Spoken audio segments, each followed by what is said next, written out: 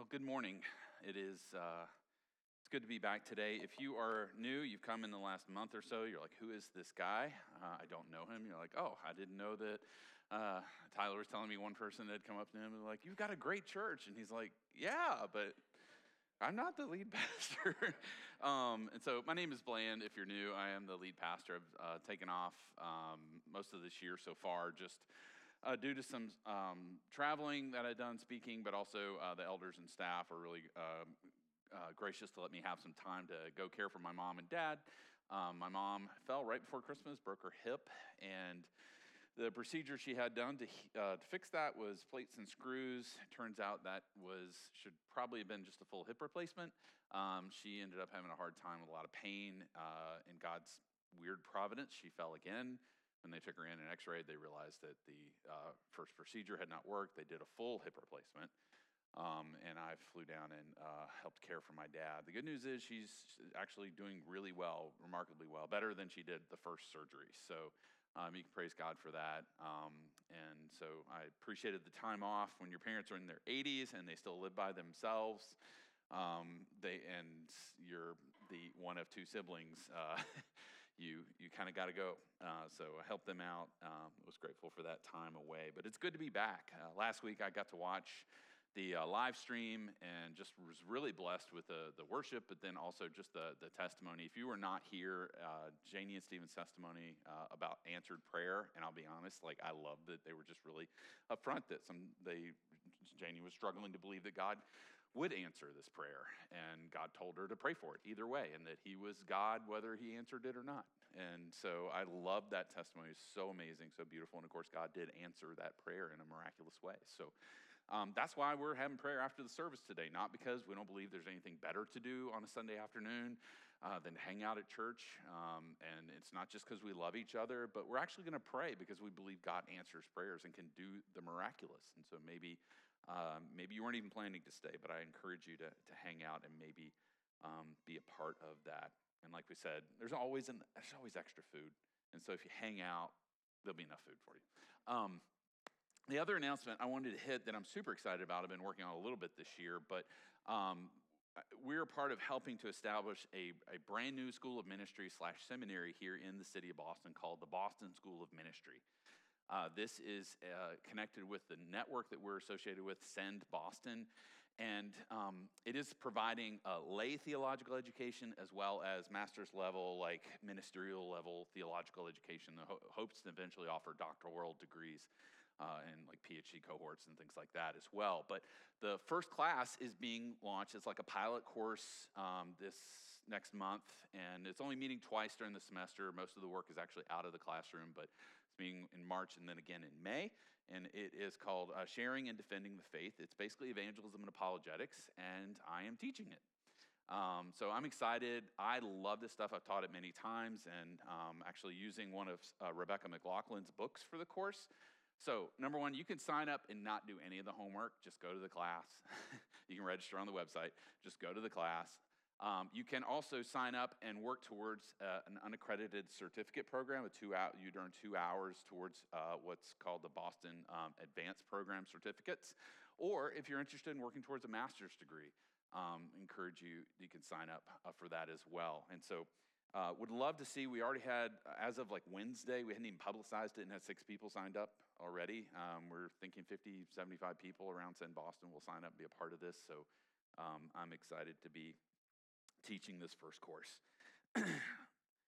You've already heard the text read, and verses 37 and 38 really are the core of this passage and the whole chapter.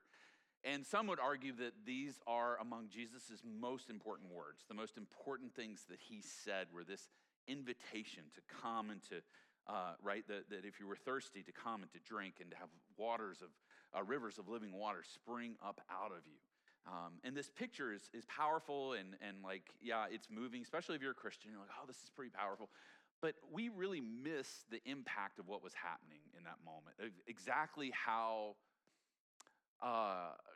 crazy it was, how insane in the moment, how utterly shocking to everyone who was there it would have been. The best analogy I could think of, if you could walk with me, it's not perfect, but Boston, we go big on the 4th of July, right? There were a lot of events of the Revolutionary War happened here, and so 4th of July is a big deal in Boston. If you've never been here, they shut down Storrow, and you're like, really? And it's like, yeah, you thought traffic's bad normally, like 4th of July is like on steroids. But we all fight traffic, get downtown, we eat at a food truck or somewhere, and then we end up out on Storrow, and then there's the fireworks, and you can imagine the music, the symphony playing, and all of this happening, and it's just the crowd's excited, and the last bit of fireworks ends, and the whole place screams, and then it calms down, and a voice comes over the loudspeaker and says, "If anyone wants true freedom, let him come to me for a revolution of soul. Anyone who has faith in me, eternal freedom, joy, and peace will flow out of his heart." Now, can you imagine how, there would be confusion. There would be people going, I'll sign up for that. I kind of need some of that, right? And especially if it was someone we knew, someone that had maybe shown up on Independence Day and everybody had seen them and heard them and maybe run into them or heard about things they were doing and that's the voice, that's the person. So all of these responses is exactly what happened in Jesus' moment. There was confusion, curiosity, there was anger over what happened. And we're going to walk through that today and really try to understand the big idea simply is that Jesus invites us to find our deepest thirst satisfied in him. Jesus invites us to find our deepest thirst, deep in your soul level. And we're going to see this as we look at the situation, the invitation, and the reaction. The situations, as I said, not unlike a massive festival, right? If you remember from last week, this whole chapter 7, happens during the Feast of Booths. And I know everybody knows what the Feast of Booths is, but just for the three of you that might not, just to remind you, Leviticus 22, Deuteronomy 16, and Numbers 29 highlight this feast and how it was to be celebrated. It was 5 days after Yom Kippur, which is the Day of Atonement, which was another huge feast. And so based on the timing of the festivals, we can actually assume that this was about 6 months after the feeding of 5,000. So that Jesus had already fed 5,000, done teaching, and there would be 7 days of the Israelite people presenting their offerings to the Lord. And during this time, they would actually live in little huts made of palm fronds and leafy branches. If you've been around Brookline, this very Jewish community here, and during the Feast of Booths, you will see weird little tents show up outside of people's homes. And you're like, I remember the first time I was driving around, I was like, what's happening? And then it took me a minute, I realized, oh, this is a Feast of Booths. That family's Jewish. They've got a tent outside. They're not staying in it, but it's there as a symbol. And the 8th day was a sacred assembly with a special offering by fire. And the stated purpose of living in the booths was to remind the Israelite people of their 40 years in the wilderness, their wanderings, and how God took care of them and was responsible for all that they had, all the blessings they had in the promised land. So the week was also a time of joy as a final celebration and thanksgiving for that year's harvest, but also was a forward-looking event as well as they prayed for rain for the future. Early historian Josephus tells us the feast was the most popular of the 3 principal Jewish feasts that brought people to Jerusalem. In fact, every male within 20 miles was required. Every male that was adult age within 20 miles was expected to be there. So you can imagine, as I said, 4th of July, the city was full. It was full of joy. This was a celebration. If you've ever been around Jewish people feasting and celebrating, it's not a somber event unless they're mourning someone who's passed away. It is festive, right? If you can think of just the Middle Eastern culture is very festive. And so by New Testament times, this tradition had developed during Jesus' time into a full actual water ritual. In the morning, everyone would gather at the temple. In their left hand, they would bring a fruit, some kind of fruit. In the right hand, they would bring a combination of branches, either palm, willow, and myrtle. The priest would hold out a golden pitcher and would start the procession to the pool of Siloam. While they were walking to the pool of Siloam, and everybody's following, they would recite Psalms 113 to 118 joyfully. When they got to the pool of Siloam, the priest would dip the pitcher, and the people would say Isaiah 12:3, "With joy you will draw water from the wells of salvation." And then they would follow the high priest back to the temple. They would enter through the water gate, I mean, where else would you go when you're carrying a pitcher of water but to go through the water gate? They would blow the shofar trumpets, and they would end with Psalm 118:29. Oh, give thanks to the Lord, for he is good, for his steadfast love endures forever. The priest would go up to the altar and pour out the pitcher of water over as an offering to God. And this pointed not just to the past of what God had done, but to the future, not just to the coming, hopefully, prayer of rain for the coming harvest season, but to the ultimate messianic kingdom that Christ would, that the Messiah, they didn't know it was Christ at this point, but the Messiah would come and usher in a time of shalom, a time of peace, a time of prosperity, where all the nations and all the peoples would experience the presence and the power of God. The prophet Zechariah said the feast was the very symbol of the future of the people of God, Zechariah 14. So at this moment, this was a moment, and you have to realize that there were a lot of messianic expectations during this time. There were a lot of different messianic ideas of who the Messiah would be, what he would be like, what he would do. And so there were all this group of people, by the way, who were living under Roman occupation at the moment, trying to celebrate their identity and who they were, trying to celebrate the God they were following, try to celebrate and remember that one day he was going to bring in an eternal kingdom. And it's this moment that the invitation happened. So that was the situation, now the invitation. There's this context, verse 37 says, Jesus stood up and he whispered quietly. No. Literally, I can't emphasize this more. He did not say these words. He did not speak these words. He cried out. Like we would say, he stood up and shouted at the crowd these words. If anyone thirsts, let him come to me and drink. Whoever believes in me, as the scripture has said, out of his heart will flow rivers of living water.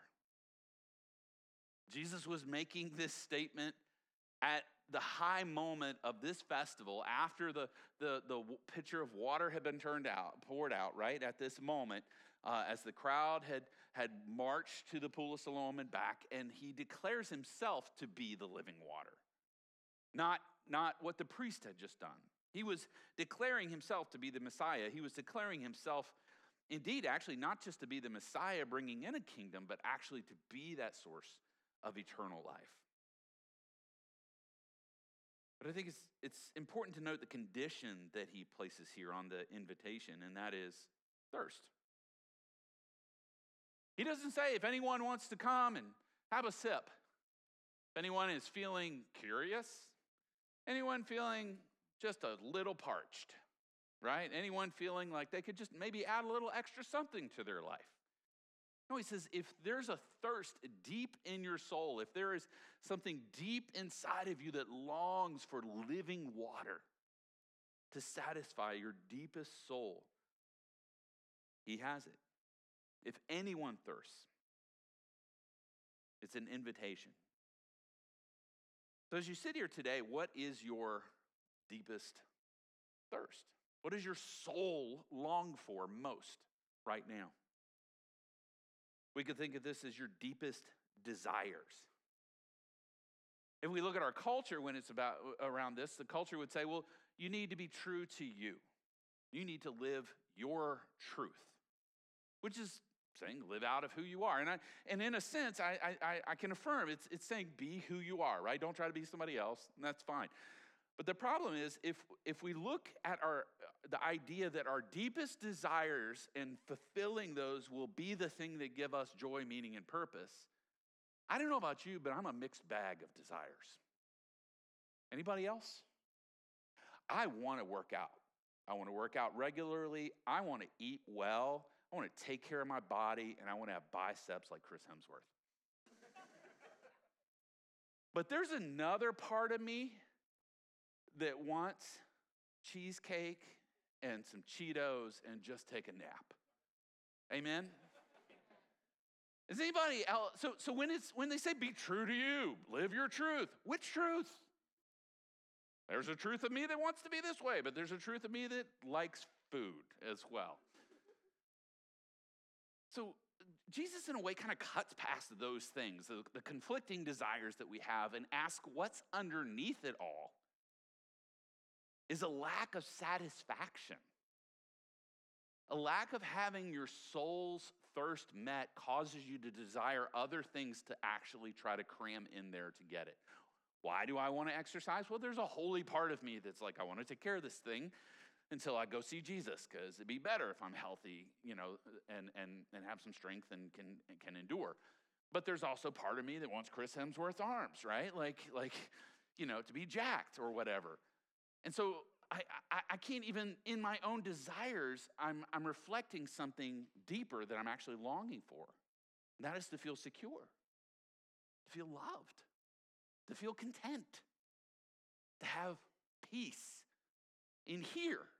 Not because of all the things I can do out here, but because of what has already been given to me. Jesus is cutting past the good desires, bad desires, past the curated image that you show to others, past the guilt and shame and the wounds that you carry. And he's inviting you to acknowledge that deep in the center of your soul is a longing for something that you can't quite get. And this world cannot give it to you. Why? Because only God can. Why? Because you were made for God. You weren't made to find your soul's thirst fulfilled in this world. Jackie Hill Perry said it this way: all of you are thirsty, even if you have a bottle of water in your hand. The real question, though, is do you believe God can quench it? When you discern your need, do you have a confidence in God that he can satisfy, or do you have confidence that is just displaced in money, in sex, in gifts, in glory, in intoxicants, in witchcraft, in ministry, in missions, in intellect? What is your water exactly? And where do you get it from? If it comes from any other source than God, your thirst will always remain. You see, underneath all those desires, whatever you think you're desiring or longing for the most right now in your heart and your life, underneath that is actually a longing for God, to be connected to your Creator, to be reconciled to the one who made you. So for those who thirst, Jesus says, come and drink. What does it mean to come and drink? I mean, Jesus is a person. What does it mean to come and drink Jesus, right? Well, I mean, there's communion overtones here. That's why he said you have to take my body and the blood. But actually the parallel here is in verse 38 with, he says, come to me and drink, and then whoever believes in me, springs of living water will come out. You see, to come and to drink of Jesus, to have your thirst quenched, is to believe in Jesus. It's to have your faith in Jesus. John is absolutely enamored with this idea. 41 times in the Gospel of John, he uses the phrase, whoever believes in me, or a variation of it. Jesus is inviting you to believe in him. Not believe in him intellectually, no information about him, but to believe in him as you believe in the person sitting next to you. It's an experiential knowledge. Yes, there's information and facts, just like I couldn't have a relationship with my wife and know her personally, have an experience with her if I didn't know facts about her. Can you imagine that? You're dating somebody, you're like, I just don't want to know a lot about you. I just want to know if I really want to love you and be with you. Like, no, those two go hand in hand. But the problem is sometimes we are satisfied with intellectual knowledge of Jesus without the experience of Jesus. If I could say this, I think the biggest issue with Christianity in the West is that there are many who know about Jesus, but who are not actually experiencing the rivers of living water flowing through them. Oh, they can get up and they can recite Sunday school facts about Jesus. But if you ask them, are you drinking of Jesus? Is your soul being satisfied with Jesus right now? I think a majority of people who claim Christ in the West would say no. Maybe they had it at one point. Maybe they experienced it. I love that this invitation echoes Isaiah 55, verses 1 through 3. So if this sounds familiar to you, it's because it's all over the Old Testament, but maybe nowhere more clear than Isaiah 55. God says through Isaiah, is anyone thirsty? Come and drink. Even if you have no money, come take your choice of wine or milk. It's all free. Why spend your money on food that doesn't give you strength? And why pay for food that does you no good? Listen to me, and you will eat what is good. You will enjoy the finest food. Come to me with your ears wide open. Listen, and you will find life. I will make an everlasting covenant with you. I will give you all the unfailing love I promised to David. This is the invitation that Jesus is giving at this feast, that he's giving today. I love how he's talking to a crowd, right? And a lot of times Jesus' invitations or language is about to a people, right? Inviting a people to know him. But here he says, anyone. He moves from the corporate feast to the individual. Meaning in that crowd and in this crowd today, there are those who thirst in their souls. Thirst to know life, thirst to be satisfied deep inside of them. Why do we even thirst? Well, it's because we've become alienated from our Creator. Back in verse 7 of chapter 7, Jesus refers to our deeds as evil. And then in chapter 3, verse 19, earlier in John, he says, and this is the judgment. The light has come into the world, and people love the darkness rather than the light because their works were evil. The sin blinds us to our need to be satisfied in God because you believe that you actually need this thing, this person, this experience, this achievement, this money. You believe that if you can achieve that, somehow your soul will be whole and well. The only thing I would point out to prove that wrong is you've wanted things throughout your life. Have any of them ultimately satisfied you? Do any of those achievements ultimately, lastingly satisfy what's deep in your soul? And I love that Jesus' message isn't, hey, you guys that are thirsty, you stink, you suck, you got to get it together. If you can get it together, you can come to me and I've got some water for you. I'll give you some water and it'll be okay. But you gotta meet me halfway here, right? Gonna meet me halfway? No, there's only one condition, is to recognize your thirst, to recognize that hunger deep in your soul. That isn't, the gospel isn't good news for those who manage to make it. No, it's good news for all people. It's responding to an invitation. And some of you, I believe, in this room right now have never responded to Jesus' invitation. You don't know what this living water is like. But if you're honest with yourself right now, in your heart, in your soul, that part of you that you don't really talk about to a lot of people, there's a hunger that's just been nagging, this thirst that's been nagging you for a long time. And you've bought into the lie that you can somehow get your life into a place where that is satisfied. Instead of understanding it's nothing out here that can ever satisfy what's in there. It's only what can come into you, the living water of Jesus Christ and the power of his Spirit. That's what he actually says here. It's right. The Spirit is what comes and lives in us, which means what? Jesus is both offering the living water and he is the living water. He offers you to drink, but he also is the drink. He is also the well inside of you. Why do rivers of living water flow out of us? Because we're really good, right? Because we're really good Christians and we manage to just whip up a lot of living water out of us, right? Right? No, it's because Jesus, the well of living water, is inside of us. That's why. When you have an inexhaustible resource then water flows in you and out of you. That invitation is to those who've never experienced it, but this invitation isn't just for those who've never experienced. I believe this invitation is for those who have experienced it, but have forgotten. In the Old Testament, Isaiah 55 was written to God's people, right? It wasn't written to those outside of Israel. It was written to God's people saying, come and drink. And when Jesus is speaking this, he's not just speaking it to those who've never experienced it. He's speaking, his disciples are there. His followers are there, and he's telling them, he's reminding them.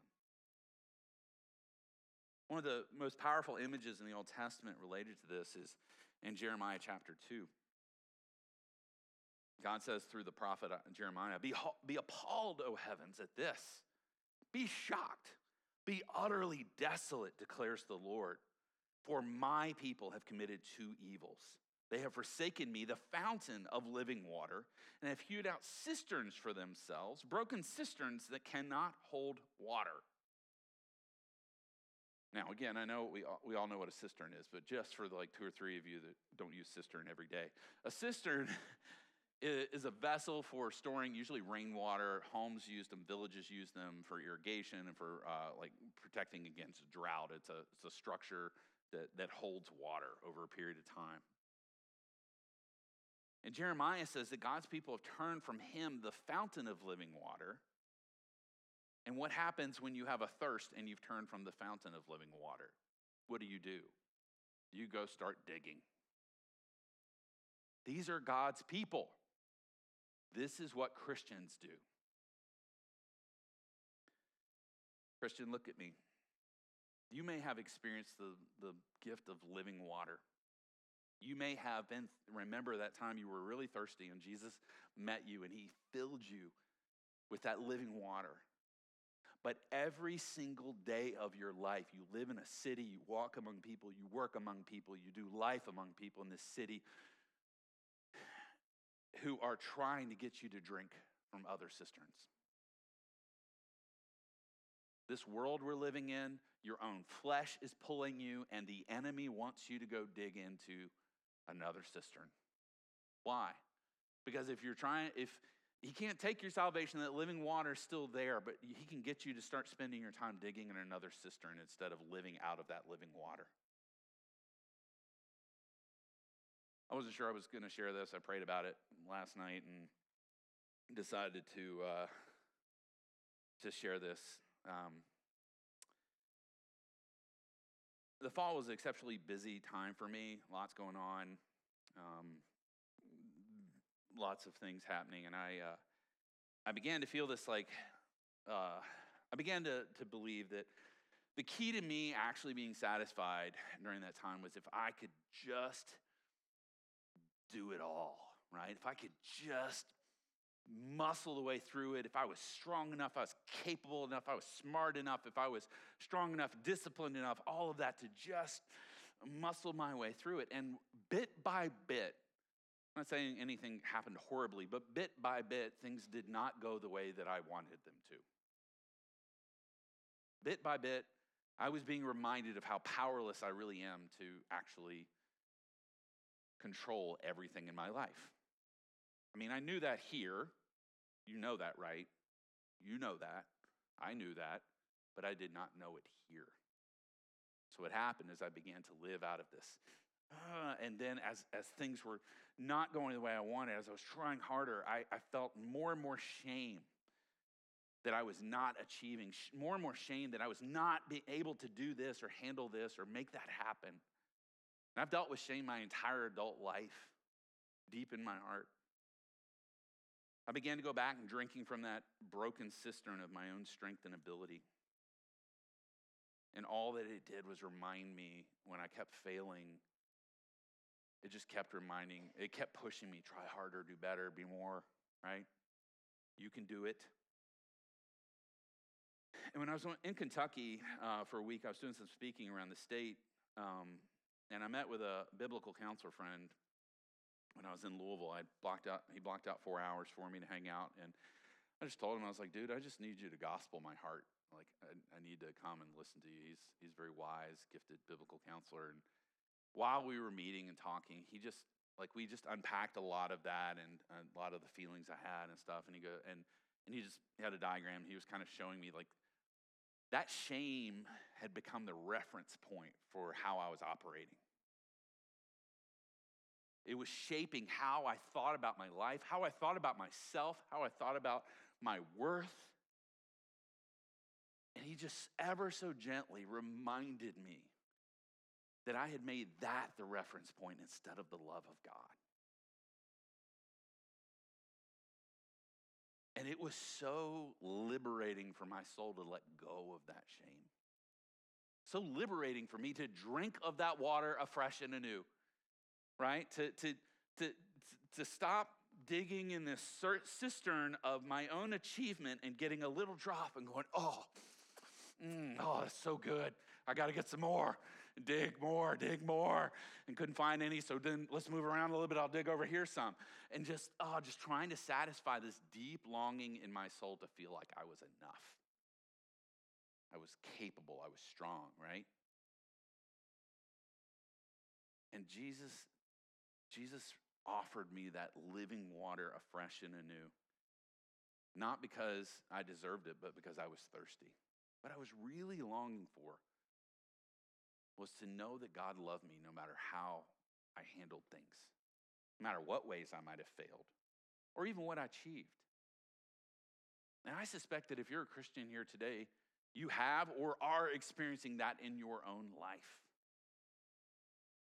And you are digging in a cistern that will never satisfy you while you have been given the gift of living water. So behind that thirst, whatever that thirst is for you, look at behind it and realize that you're really just longing to rest in the love of God for you, that he delights in you, that living water he has for you. And out of that living your life so that rivers of living water flow. Listen, I'll tell you, nothing, zero in my circumstances changed. Not one thing changed. It wasn't like after I had this session and came home, it's like, rainbows and daisies and sunny weather and whatever. Nothing changed. Zero, zilch. In fact, some things have gotten worse. But it was God who has satisfied my deepest longings so that I no longer have to trust my achievement, my abilities, my success, and shame no longer has that power over me. I'll just ask you, if you're a follower of Jesus, what cisterns have you been digging lately? Jesus is inviting you to stop, put down the shovel, and come taste the living water again. If anyone thirsts, let him come to me. And then we see finally the reaction here. In verses 40 through 52, we see these different people responding to Jesus. A pastor friend of mine picked up, he said there's four reactions, or four groups of people here. There's the convinced, there's the cynical, there's the confused, and then there's the contemplative. The convinced is a group, they're at least kind of head in the right direction. They actually cry out and say, like, is this the prophet that Moses spoke about?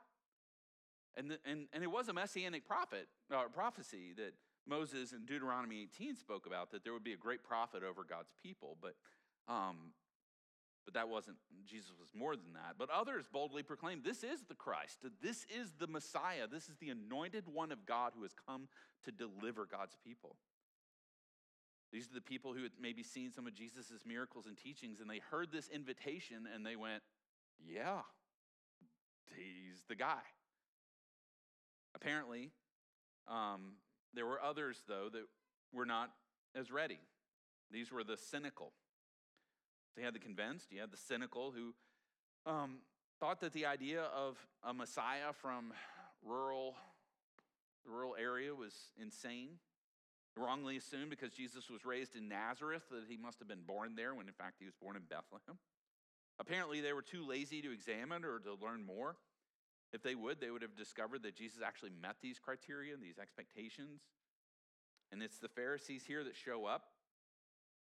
The religious leaders, right? They are the ones, of all the people who had issues with Jesus, they were the chief people who had issues with Jesus. And it's a self-righteousness that shows up here. And this, we even see this today. There's religious people that have a self-righteousness about them that believe that because they've gotten where they are because they are really good people and they've gotten things together, they look down on anyone who doesn't behave as well as they do. They believe they're the moral police. They'll often shoot other Christians in the process of shooting those that aren't Christians. They just like spread their shots, right? Over everybody. There's a self-righteousness there. But believe it or not, there's actually an irreligious version of this as well. People who reject Jesus because he doesn't fit their preconceived notions. He's rejected out of hand. And listen, I found this. Rarely do I have a conversation with someone who actually rejects Jesus who has taken the time to actually investigate Jesus. Ironically, rejecting Jesus without investigating Jesus, in doing that, people violate their own moral standards of being open-minded and fair. Nicodemus points this out of the Pharisees, by the way, which points to the fact that, again, it's not just religious people that can be self-righteous, it can be irreligious people. Nicodemus says, hey, you don't judge a guy without listening to him, right? But yet we find people who reject Jesus all the time without ever investigating or listening to him. Then we have the confused. These are the officers of the temple that were sent out by the Pharisees. By the way, they failed to arrest him. This is the third time he's tried to be arrested in chapter 7, and all three times it fails. Why? Because it's not his time yet. But they were confused by him, and their superiors, when they returned empty-handed, why didn't you bring that guy we told you to? And they said, no one ever spoke like this guy. They're confused. They don't, it's just a weird thing, right? He just talks weird, speaks weird, acts weird, in a weird way that we didn't know how to respond. Some of those who find Jesus confusing press on and ultimately come to new life in him, but others are simply content to be intrigued by him. Oh, I find Jesus interesting. Jesus is an interesting figure. Really? That's nice. How much have you spent time studying him? I don't know. I've just heard some teaching and I find it interesting. Well, that's nice, but it's not enough to be confused about him. You should really be confused after you read everything about him, right?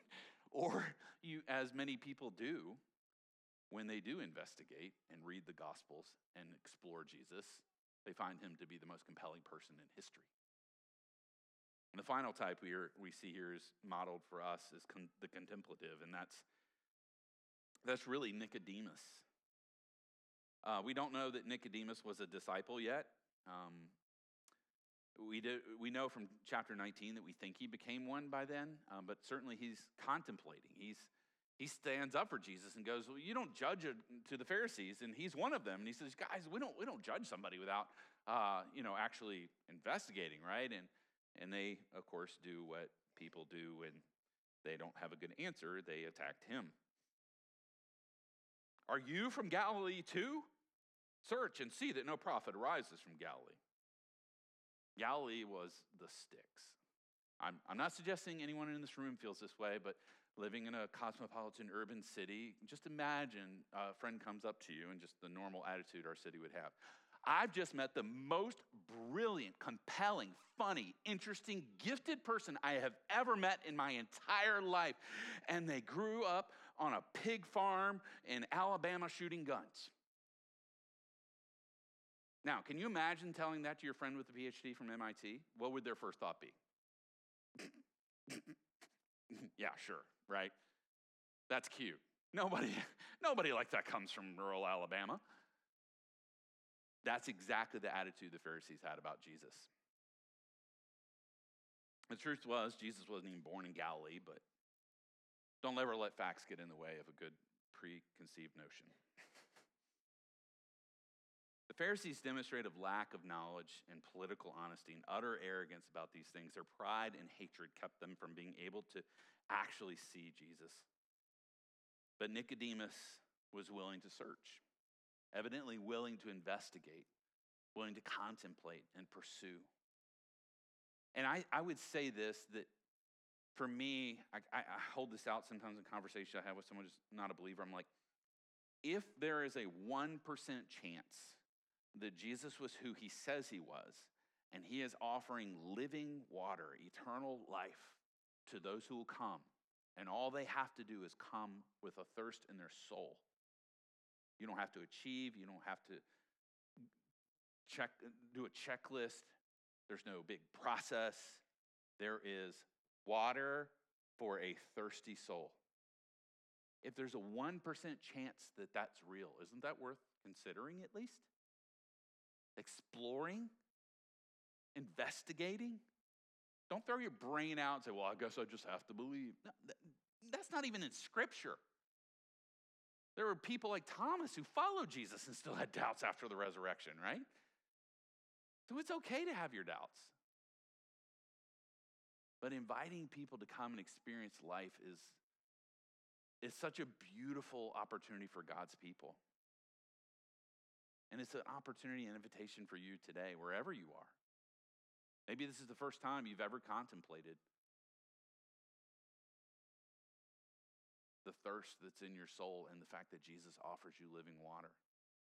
So you can believe in that today. You can take that step today. That's not, like I said, some big process. It is faith in Jesus. It's asking Jesus to be that living water to your soul. It's believing that he can be that because he died on the cross in your place. He took your sin, your evil deeds, your evil desires on himself so that you could then be made free and clean and whole and could have rivers of living water flowing through you.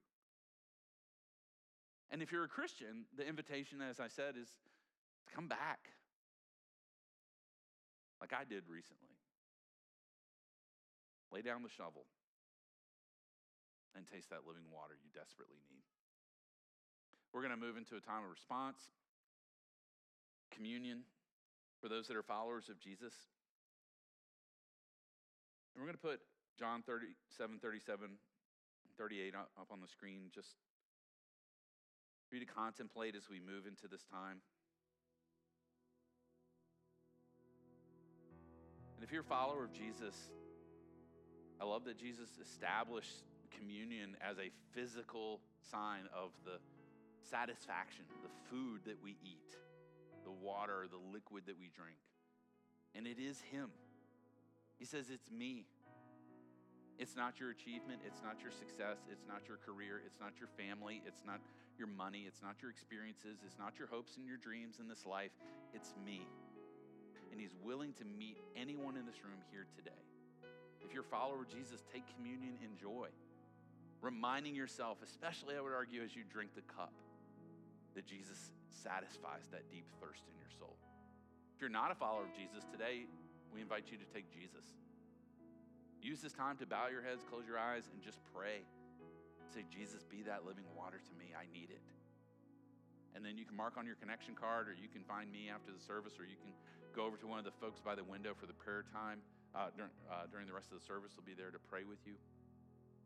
Let's go ahead and stand together. If you're a Christian, anytime over this next song, step out, take communion. If you're not a follower of Christ, we'd ask you to not take this until you have taken Christ.